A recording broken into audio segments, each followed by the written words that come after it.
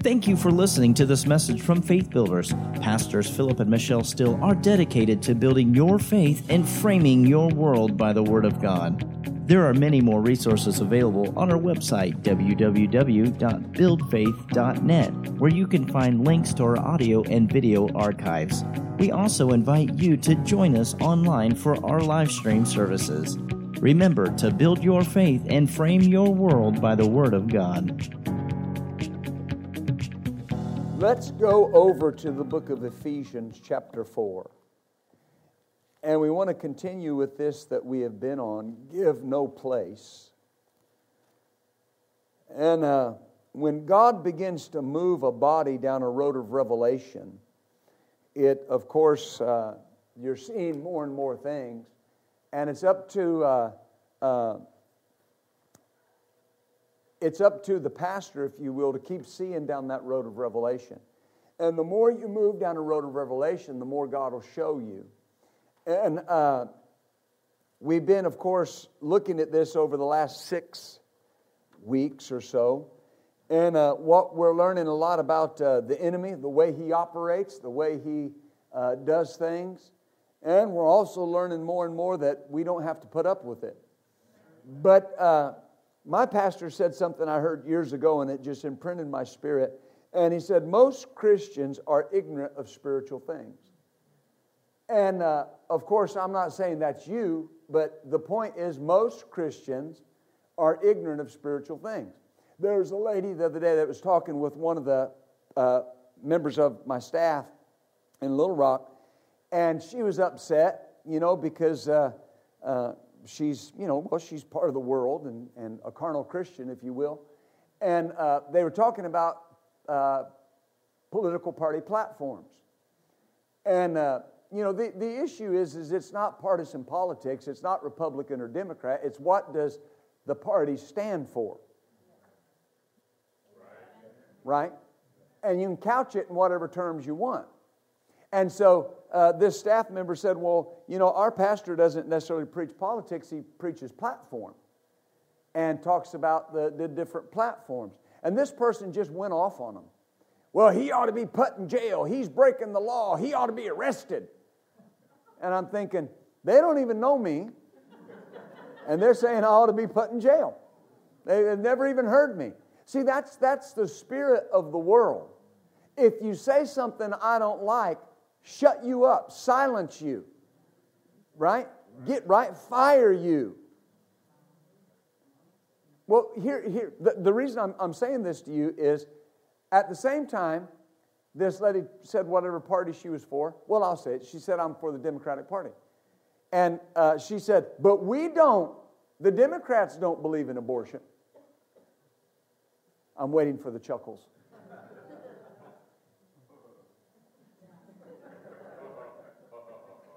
Amen.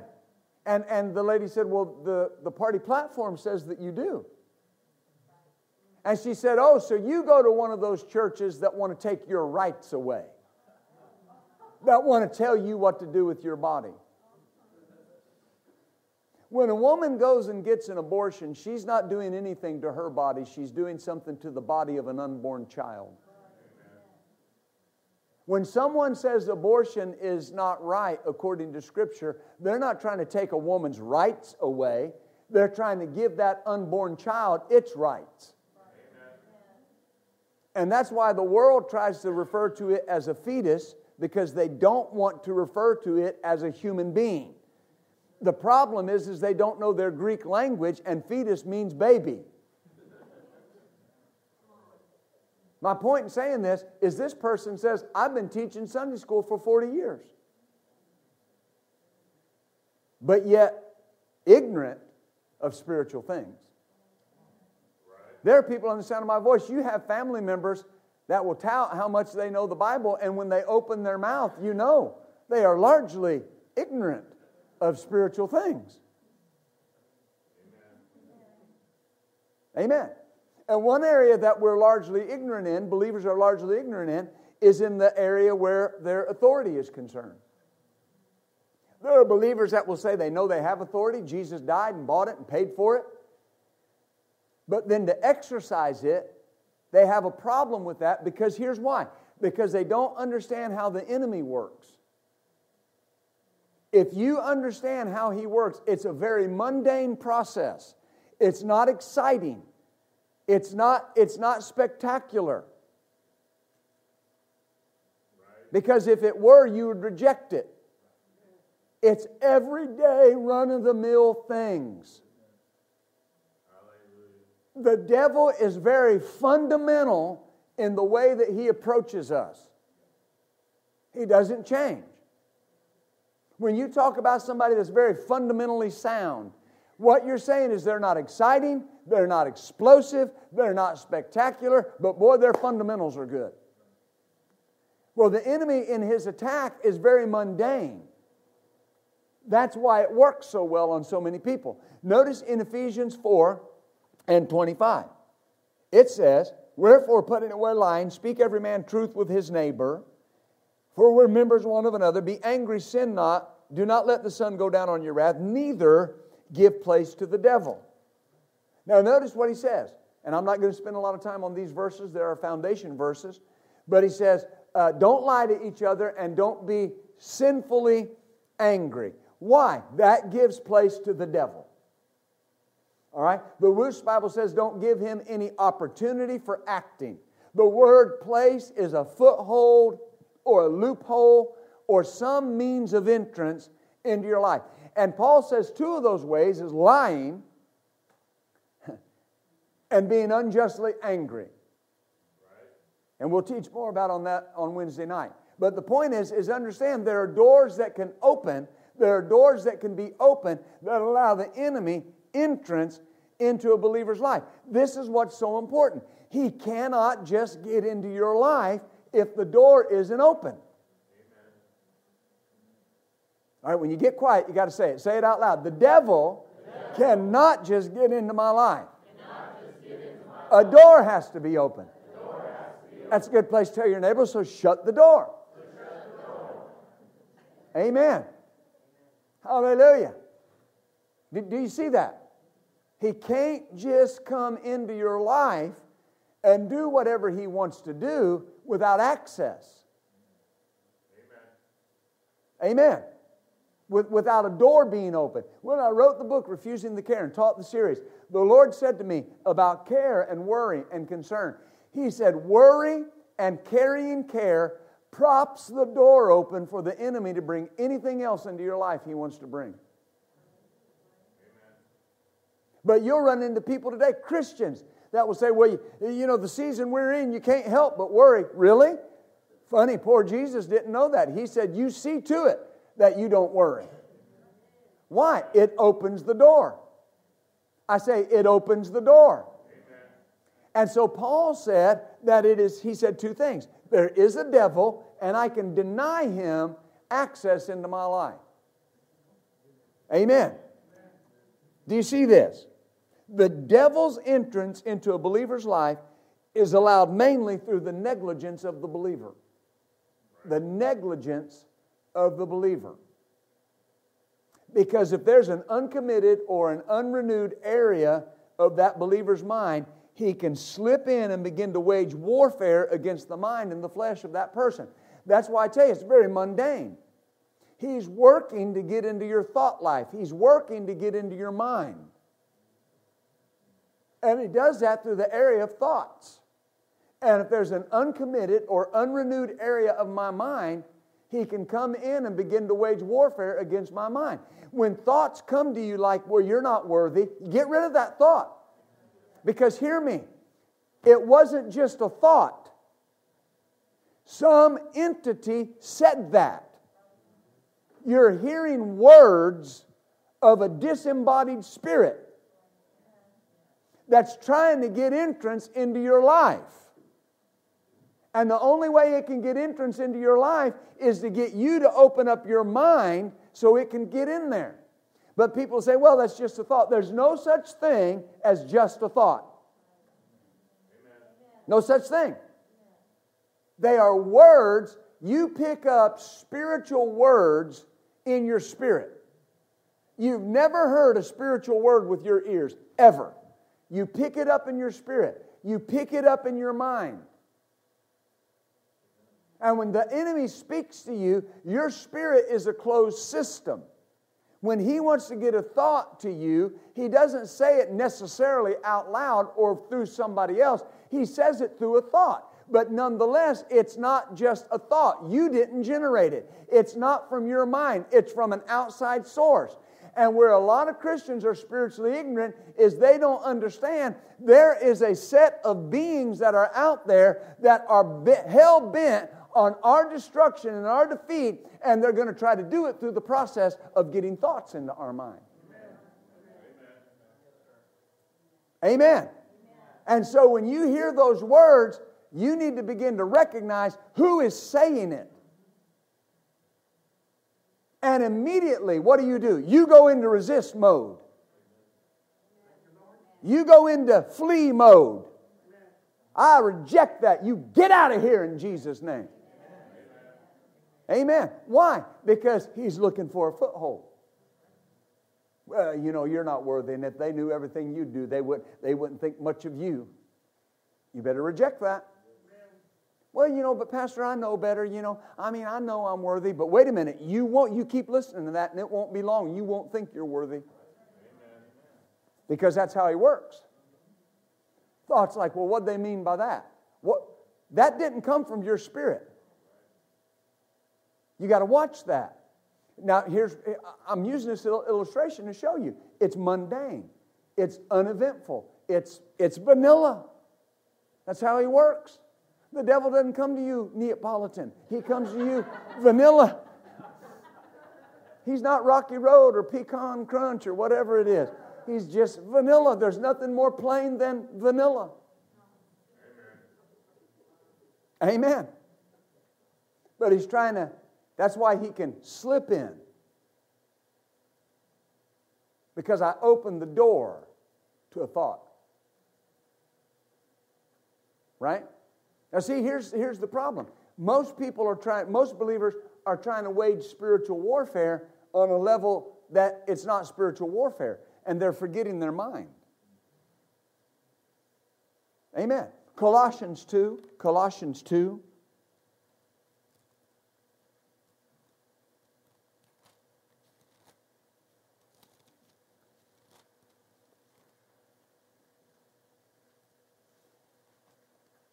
I was talking to somebody the other day, and the way they talked, they just sounded mad at me. Well, where did that come from? Folks, any thought that wants to make you feel sorry for yourself is the devil. Amen. Any self-pity thought is the devil. And he's trying to get into your mind. Amen. I know that's repetitive, but think about that. Think about that. The Bible says when the woman came and poured the alabaster box on Jesus, that Judas said, boy, this is a waste. Where our giving's concerned, what you did today, you did that for the Word. Nothing you gave is wasted because you did it for the Word. Amen. Well, the Bible says Jesus is the Word. Amen. And Judas and the other disciples sat back and said what that woman did for the Word was a waste. And then the next thing you see about Judas, it says, and supper being ended, the devil having put in Judas' heart to betray Jesus. One translation says this. It said, implanted a thought in his mind. Well, whether it was heart or mind, however you want to look at it, how does the enemy get a thought into your heart? He gets it into your mind.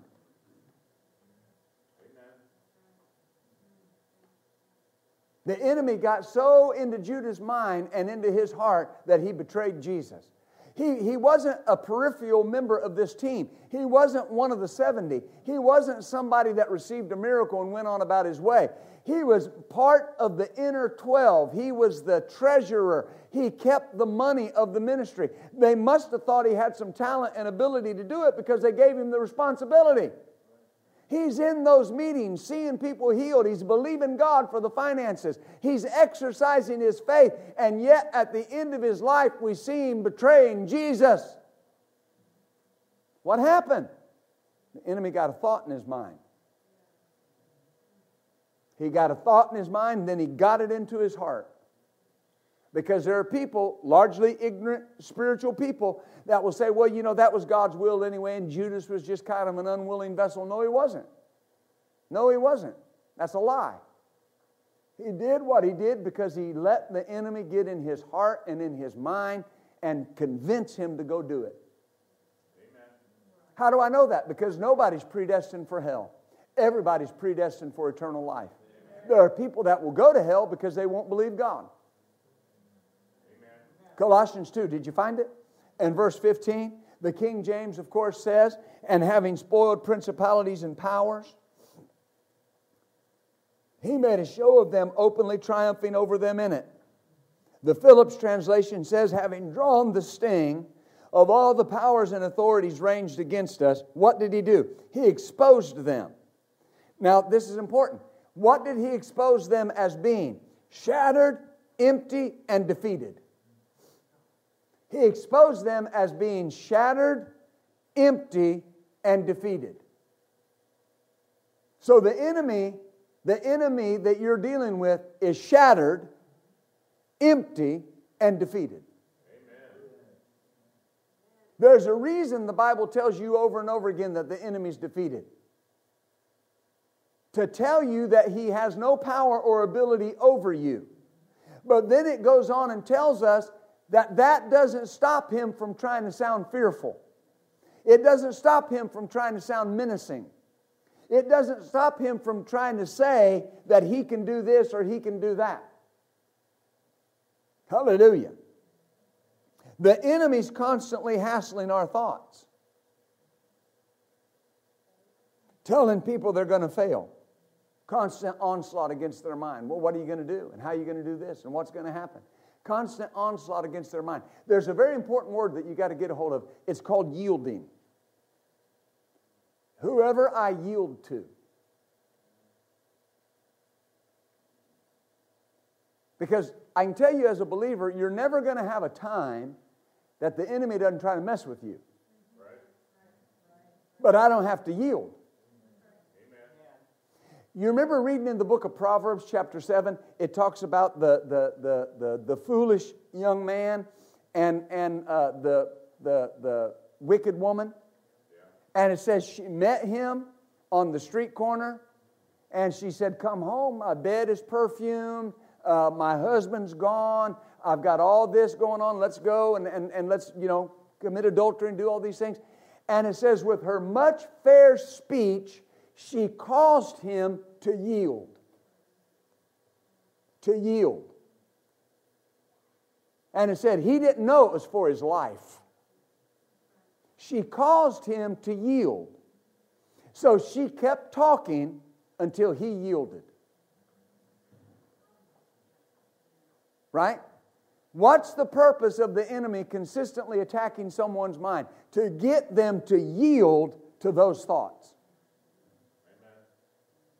I said this maybe the last time I was here. I knew a man that was, born again, full of the Spirit of God, on fire, word of faith, just full of the power of God. Amen. Would see him at ministers' conference. Just seemed to be a stalwart man of God. And he started thinking wrong. He started thinking self-pity thoughts. That man's in a mental institution today. Tried to kill himself 5 or 6 times. People say, well, what happened? How'd that happen? He was such a man of God. He yielded. Nothing just happens. Sometimes we hear people's testimonies and you come away thinking, well, how did the enemy get in there? How did the enemy put that on there? How did the enemy get depression in there on them? They yielded. I'm not telling you that depression is not a real thing. I'm not telling you that there's not people under the sound of my voice that have fought it. But here's the thing. You fought it and you overcame it. You're free from it. Why? You didn't yield to it. Yeah, but I feel. The feeling may be there, but I don't have to yield to it. Amen. Sometimes that hassling will come through just a bad mood. And people will say, well, I'm kind of having a blue day. Don't just take it that lightly. Amen. You got to speak to that. I'm not going to yield to you. I'm not yielding. So notice he is shattered, empty, and defeated. So there are things that the enemy tries to keep believers from walking in. And his goal is to stop the light of the Word from shining in a person's life.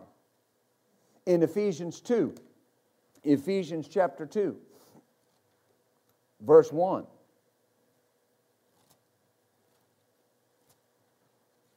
The Apostle Paul makes this statement. He says, "And you hath he quickened who were dead in trespasses and sin, wherein in time past you walked according to the course of this world, according to the prince of the power of the air, the spirit that now works in the children of disobedience." In time past, he said. The Wuest Bible says we walked as dominated by the leader of the authority of the lower atmosphere. So he says, Paul says in verse 2, that was in times past. But here's what I want you to notice. I mean, we have been changed. We've been translated out of the kingdom of Satan into the kingdom of Christ. Colossians chapter 1, verse 12 and 13 tells us that we've been translated. We've been moved out of that kingdom of darkness into the kingdom of light. Amen. At one point, we had the nature of Satan. At one point, we had the nature of the devil. We were dominated by him. But not anymore. He has no say over our lives. God has not given Satan any authority over our lives. None. No authority over me. No authority over you. As a matter of fact, that authority, of course, has been broken. He does have a delegated power. He has a delegated authority. But it was not given to him by God. It was given to him by Adam. There's a big difference there. Adam gave away and delegated to him what had been given by God. God did not give Satan his authority. Adam did. The reason why that's important is because God did not give Satan his authority. He can't exercise it over us. Amen. But because God did give us our authority, we can exercise it over him. Amen. So important.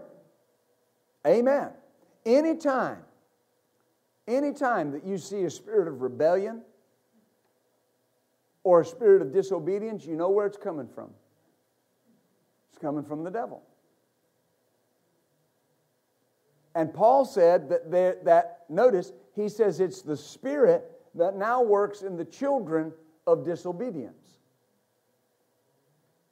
Not just disobedience across the board, but disobedient to what God says, disobedient to the things that God wants to do. He says that there's a spirit working in them. He says it's not in us, though, because we've been delivered. When we were quickened, we were delivered from that. Amen. Thank the Lord. Amen. Hallelujah. So he says, the prince of the power of the air, according to the course of this world, according to the prince of the power of the air. So what is the prince of the power of the air? Well, we know the prince is Satan. The prince is Satan. We know that. Satan himself is not a disembodied spirit. He has a spiritual body. It's an angelic body. His body's real. It can't be seen without the discerning of spirits.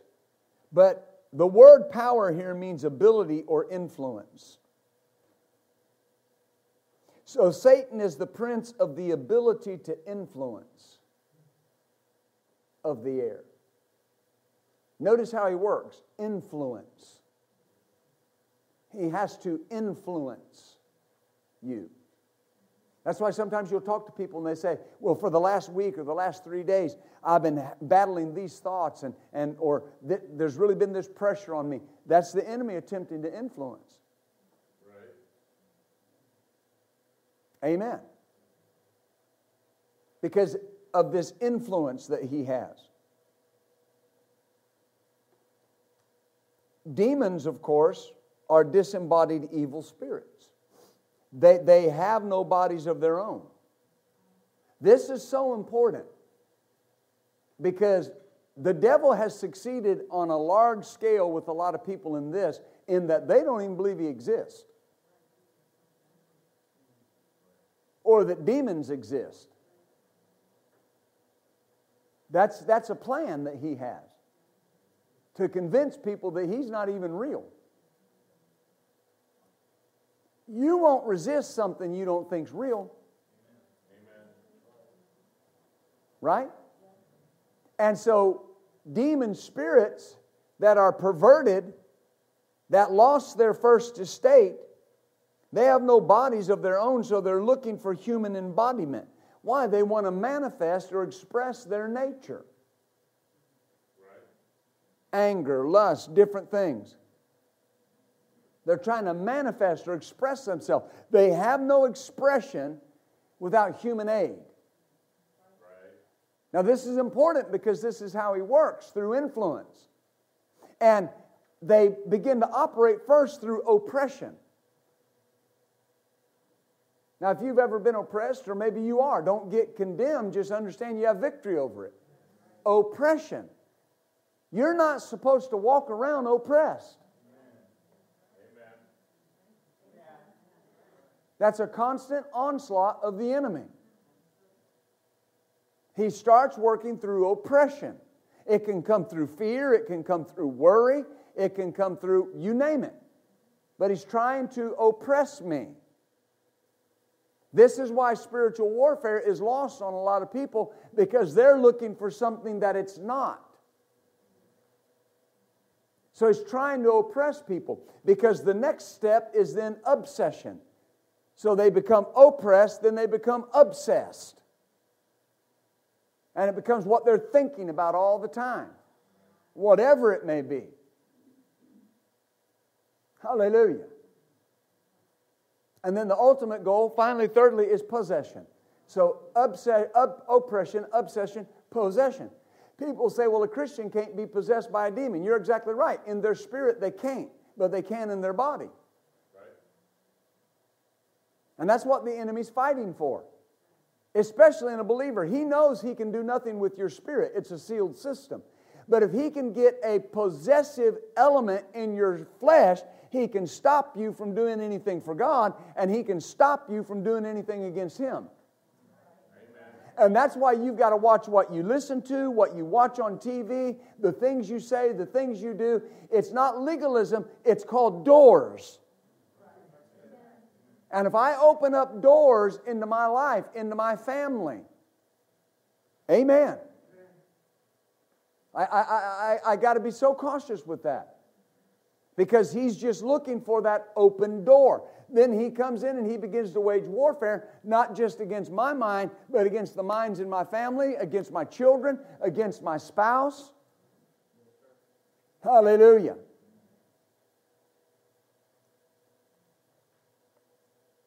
So they're disembodied spirits. And notice this is important, not to make us afraid, to make us understand something. If I don't yield, there's nothing they can do. The more you know about them, the less you fear them. Amen. I say the more you know about them, the less you fear them. But I've known Christians that come and say, well, Pastor, you know the devil does have power. Well, yeah. That's right. But Luke 10 says, I've been given authority over all the power of the enemy, and nothing will by any means hurt me. If you get this revelation that we're teaching in this series, there's no dominion he can exercise over you. Because I'm not looking for a demon behind every bush. I'm not looking for something spectacular. I'm guarding my mind.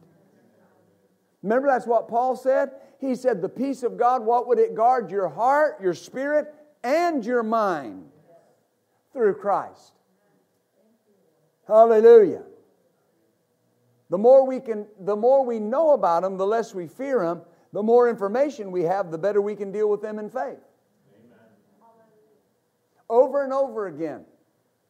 And I just use this as an example.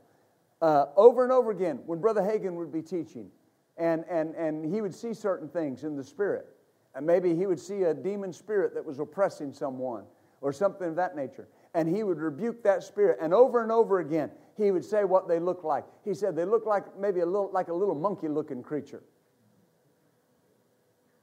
Kind of wiry and small. And over again, he said, I would rebuke them in the name of Jesus, and they'd fall down at my feet and whimper. And say things like this, well, I don't want to go, but I know if you tell me to, I have to. That's not the Hollywood version. Right?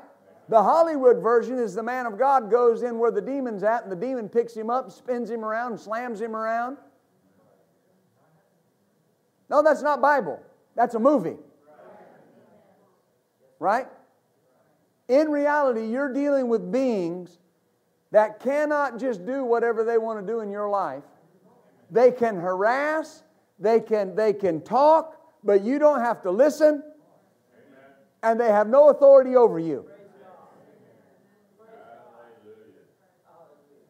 That's why I said at the very beginning of this series, it is an oxymoron for a believer to live under oppression from the enemy. He may try to oppress you, but it is going to end. Hallelujah. Ephesians 4.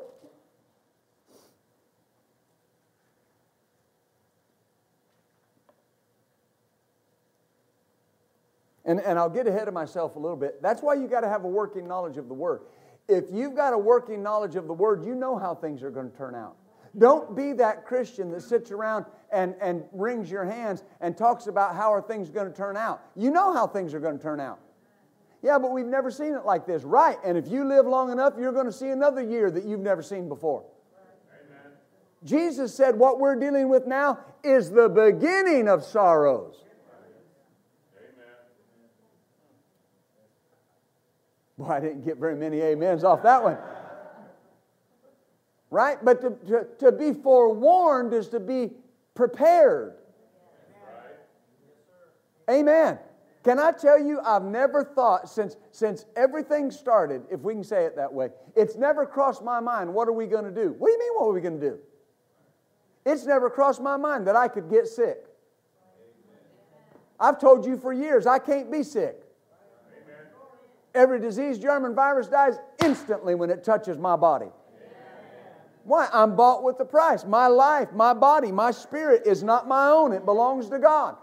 Now, I'm not saying this for any other reason than to say, why would I think that things can go contrary to the Word when if the Word works, it works in the middle of a pandemic, it works when there is no pandemic. Either the Word works all the time or it works none of the time. You either have faith in it always or you have faith in it none of the time. So we know how things are going to turn out. The Word way. But the enemy will hassle your thoughts. And then if you watch the news can change what you think. Well, I thought things were getting better, but then I saw the numbers. What numbers? Numbers from the people that are trying to deceive you? God bless them.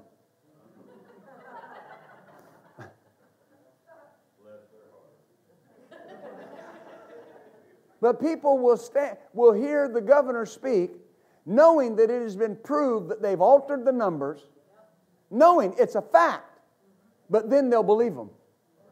The Bible says if you believe a lie, destruction will come into your life.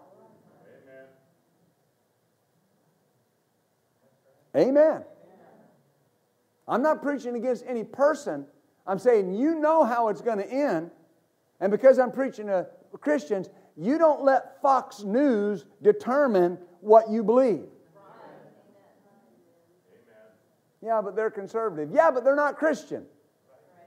I don't see any of the anchors getting up there saying, now this is what the Word says, this is what they say, but this is what the Word says.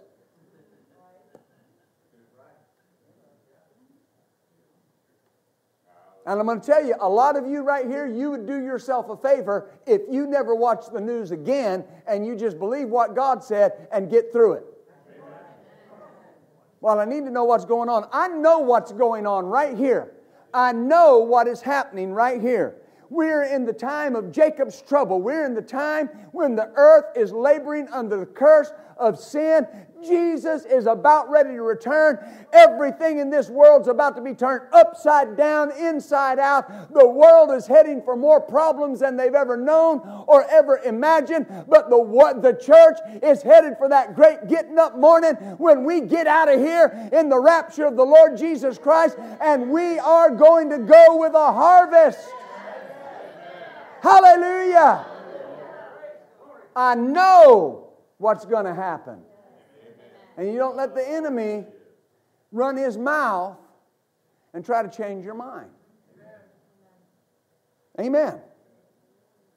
There's so much to do in the church, and the enemy has immobilized people with fear. Immobilized people with fear.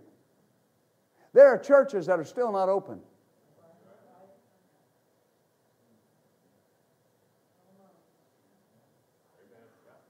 Well, you know, Pastor, that's no big deal. People got to do what they got to do. Well, I understand, but that's not a biblical viewpoint. Amen. Do you see this? There's a man that gave prophecy, and I read it in prayer this morning. And he said, just like the world has tried to put a mask on the church and try to muzzle the church, he said, I'm going to take that same spirit of intimidation and I'm going to turn it around and put it on the world. I believe that. I believe that. And I'm not just talking about a physical thing. I'm not talking about a physical mask or a physical this. I'm saying what we see in the natural is a type of what's going on in the spiritual. The enemy's doing everything he can do to silence what the church is saying, to silence the body of Christ. But I'm telling you, if you'll rise up against those thoughts and not be intimidated by it, you know what's going to happen. We know how this thing ends. Whew. Glory to God.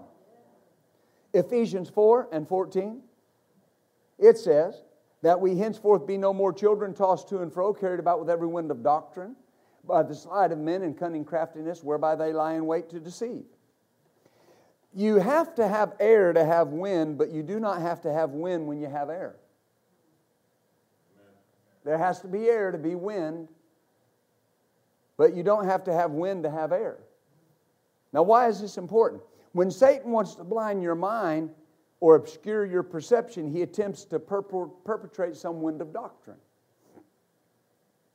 He'll bring in a wind of doctrine. The wind blows. You can't see the wind, but you can see the effects of it. You might look out the window and see the trees blowing, the leaves blowing, and say, boy, look at the wind. Well, you're not really seeing the wind, you're seeing the effects. Amen. When the prince of the power of the air begins to blow a false doctrine, you can see the effects of it. And I've seen a lot of winds of doctrine come through. But when he starts blowing a false doctrine, you see the effects. You see the effects in the church. I mean, there's false doctrine out there right now that we're in the middle of the tribulation. Well, dear God, if we're in the middle of the tribulation, we're, whew.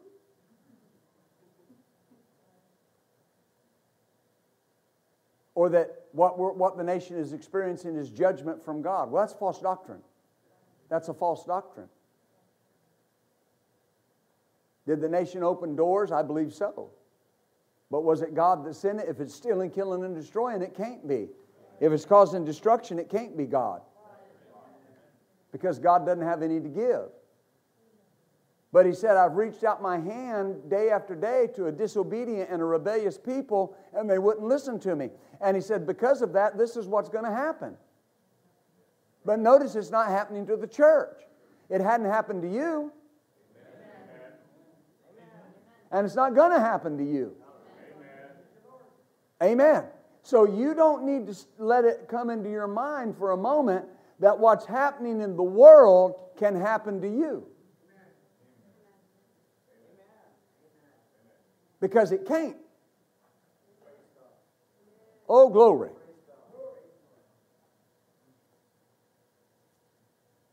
What could we do as a body if we weren't divided over doctrine? If everybody would get their words in line with what God's saying. I remember early on when Brother Copeland, he stood up in March.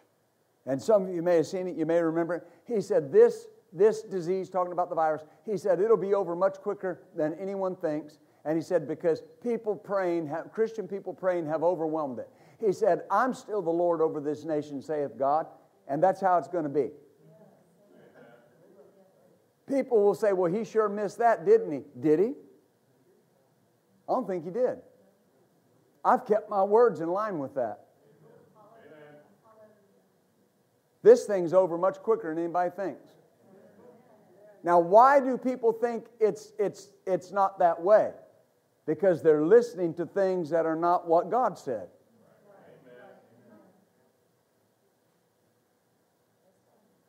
Amen. Are you following me? When something's said by God, He said, believe the prophets and you'd prosper. The enemy will hassle you about what you heard, what was said, what God spoke to you, and he's trying to get an entrance into your mind. Your job is to keep your words in line with what God said. I asked my wife the other day, I said, how many ministers are no longer saying what the men and women of God have said? They're no longer backing that up. They're no longer declaring that over their congregations. They're listening to what the world says.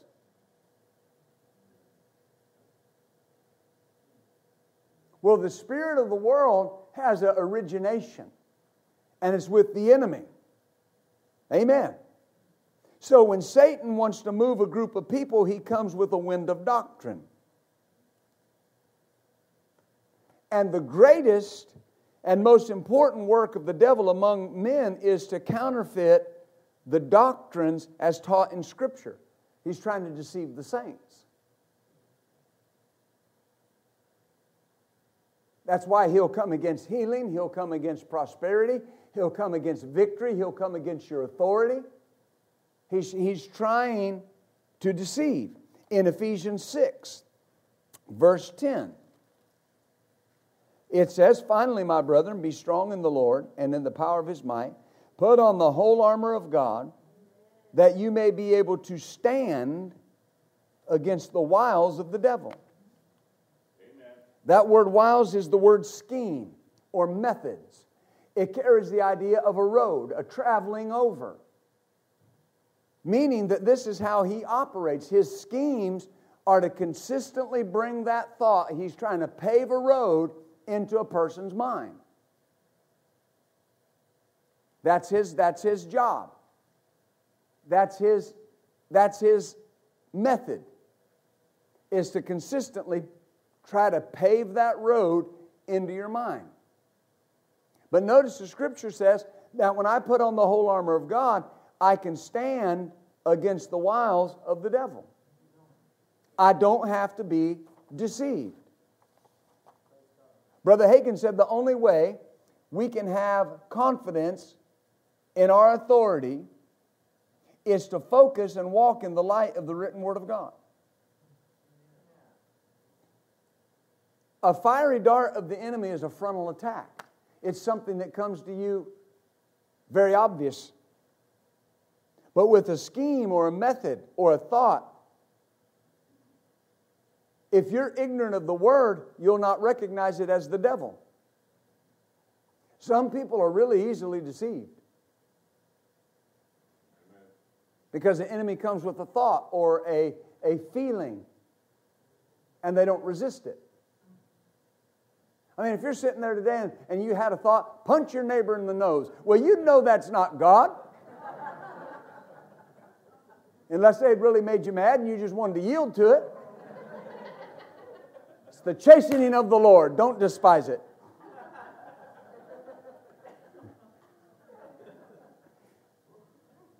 But that's why it's so subtle. That's why it's so mundane. Think about this for a moment. I know a lot of what I'm saying you got to think about, and it's not something that we bounce off the walls about, but it's the answer. I remember hearing a long time ago, and you may have heard this, when Bruce Jenner, he came out as a woman. He said something one time that wasn't lost on me. He said, when I was 9 years old, I heard a voice tell me, you're a girl. Think about that. I mean, I had the Wheaties box in 1976 Montreal Olympics. Greatest athlete in the world. Won the decathlon, right? But he said, if you look at those pictures, I had long hair, shoulder-length hair. He said, that was my attempt to be what I knew I was. A woman. Now think about that. He made the transition, if that's what you want to call it, in his 60s. The devil started talking to him when he was 9. Right.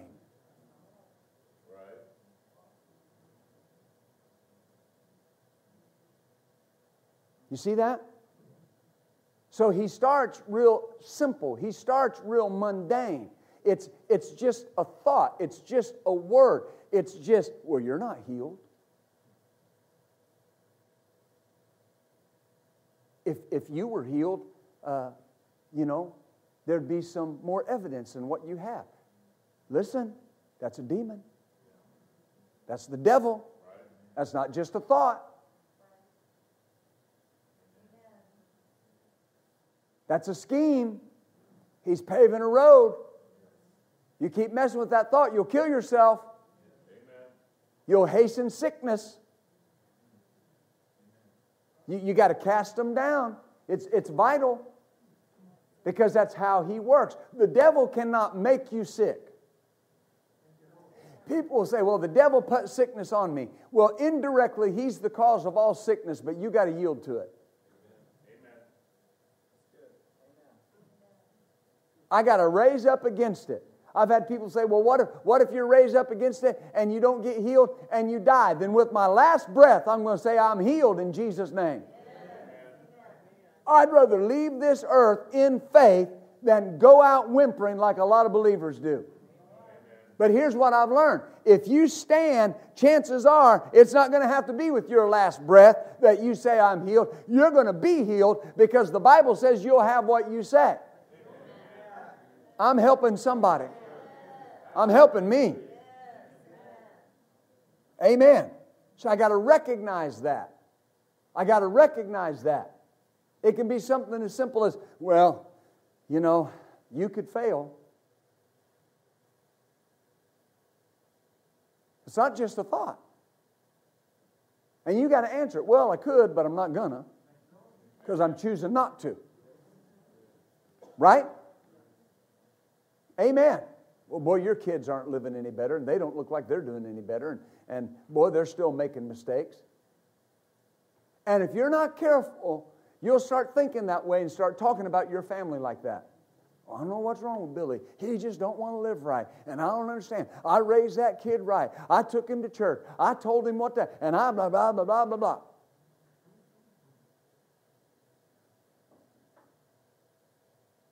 What's the Scripture say about your children? Great is the peace of my children. Is that right?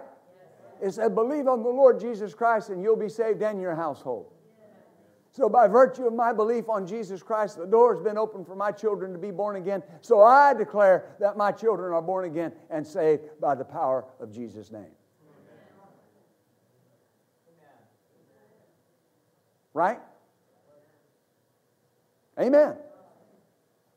Don't yield to that. Tell your neighbor, say, don't yield. Don't yield to it. I just don't do it. And if I could say something there along the parenting lines, I've got people in here that parent. You need to work on saying yes more than you say no. Quit trying to focus so much on teaching your kids, telling them what to think. Teach them how to think.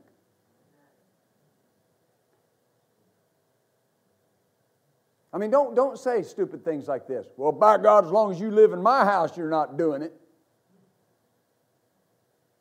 Meaning what? That when you get out of my house, I don't care if you do it? That's like saying, we're not going to jump off a cliff as long as you live in my house. I mean, once you get on your own, jump off all of them you want. We're not trying to raise good kids. We're trying to raise good adults. You say, you've digressed. No, I haven't. Because the enemy will use thoughts against your children, and if you're not teaching them how to think, instead of trying to teach them what to think, they won't know how to resist it.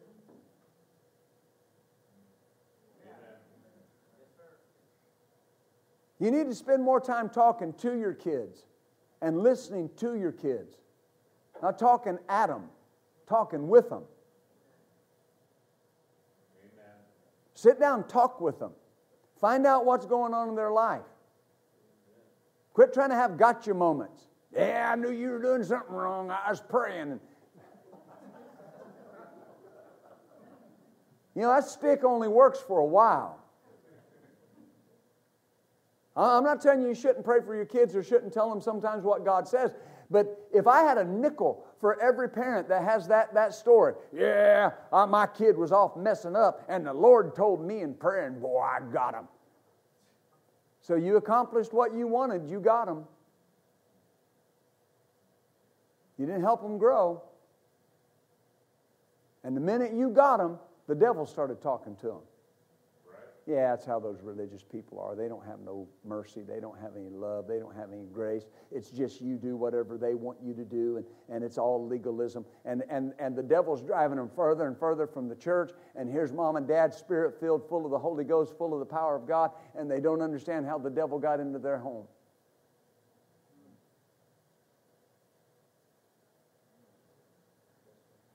Say amen or oh me. It's right nonetheless. Amen. I'm the gatekeeper in my home. Amen. I got to make sure of these things. Hallelujah. He said in Ephesians 6:12, for we wrestle not against flesh and blood, but against principalities, powers, rulers of the darkness of this world, spiritual wickedness in high places. Now, I'm not going to be able to finish this. But notice something.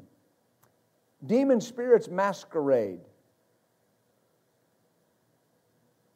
Meaning this, there's the law of double reference in the Scripture. When you read in the book of Ezekiel, it talks about the physical king of Tyre, and it talks about the king of Tyre that was present in the Garden of Eden. Well, we know that a physical man wasn't there.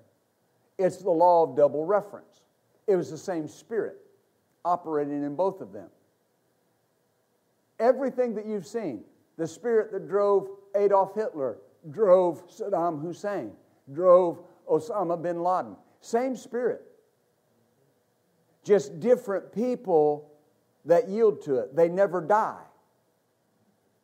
In Matthew 12, verse 43 through 45, Jesus talked about when an unclean spirit goes out of a man, it wanders about in dry places. And it says that seeking rest and finds none. If you look in verse 44, it says something very important. Then he said, notice this, I will return, notice this, into my house. My house. Now the word unclean spirit generally refers to a perverted spirit, a sexually perverted spirit. Unclean. The word unclean in the Greek means unclean in thought or life or morally lewd is what it means. So that's commonly how it refers to. I remember an experience I had. Pastor Michelle and I were living in Nashville, and I was working as a maintenance man at an apartment complex there. And long story short, there was a guy there, I believe he was a car salesman, and he had a big TV that he wanted to move upstairs. And, you know, back then they weren't this thin, you know, they tube, you remember, some of y'all are old enough to remember.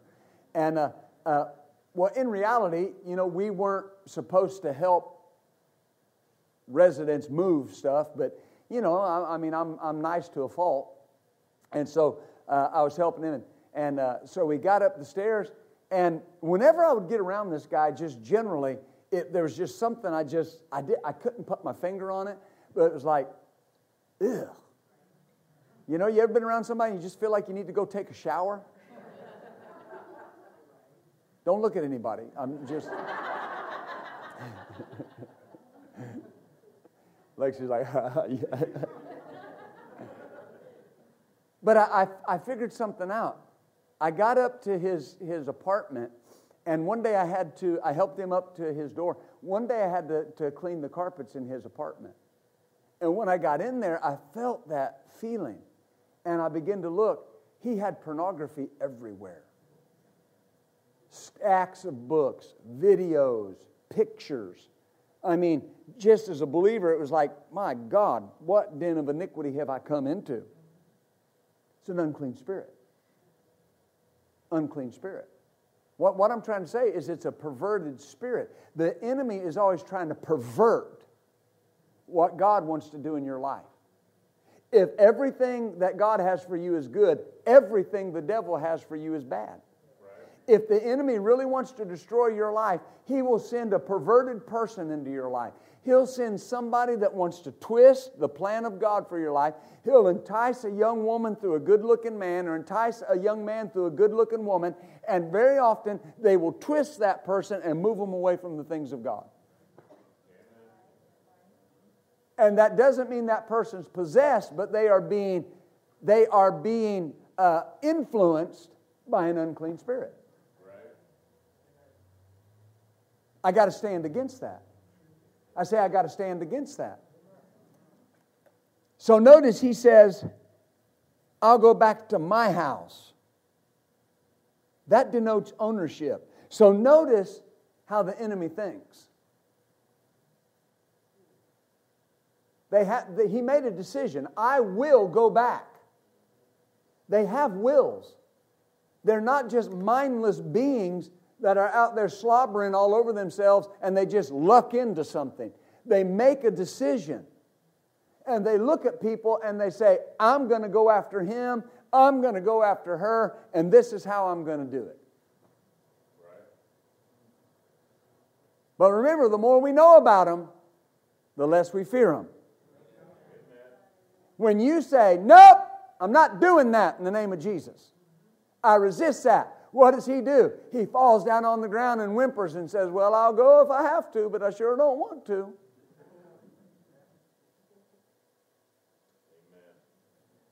Every demon that Jesus encountered, most of them cried out in terror when they saw him. Right?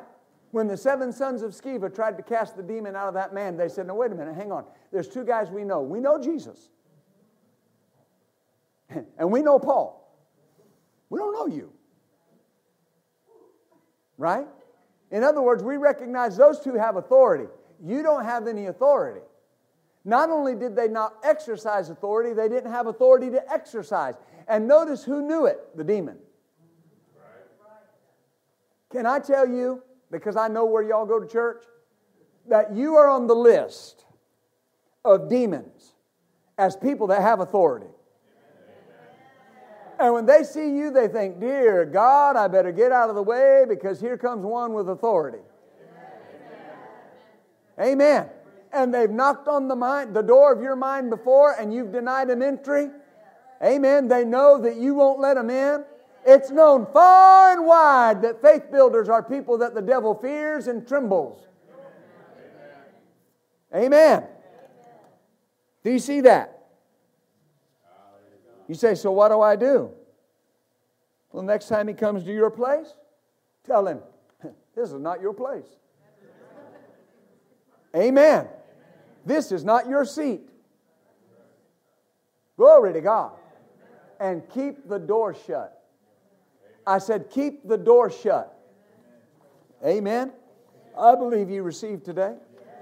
I've received. Hallelujah. And as I'm closing, again, if you've ever missed it, you've yielded in some area, don't get condemned. just don't do it again. Amen. Listen, everybody in here has yielded. I asked this question a lot. Is there anybody on the sound of my voice who would raise your hand and say you've never lied?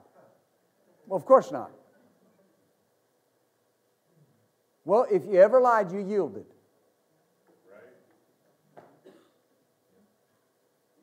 There are people that we know that's missed it since they've been born again. Well, what'd they do? They just yielded. Yielded to the wrong influence. What can we do? Choose to not do it again. Amen. Amen? Well, stand up, everyone. Praise the Lord. God's good to us. All the time. Hallelujah. I believe God. I believe God.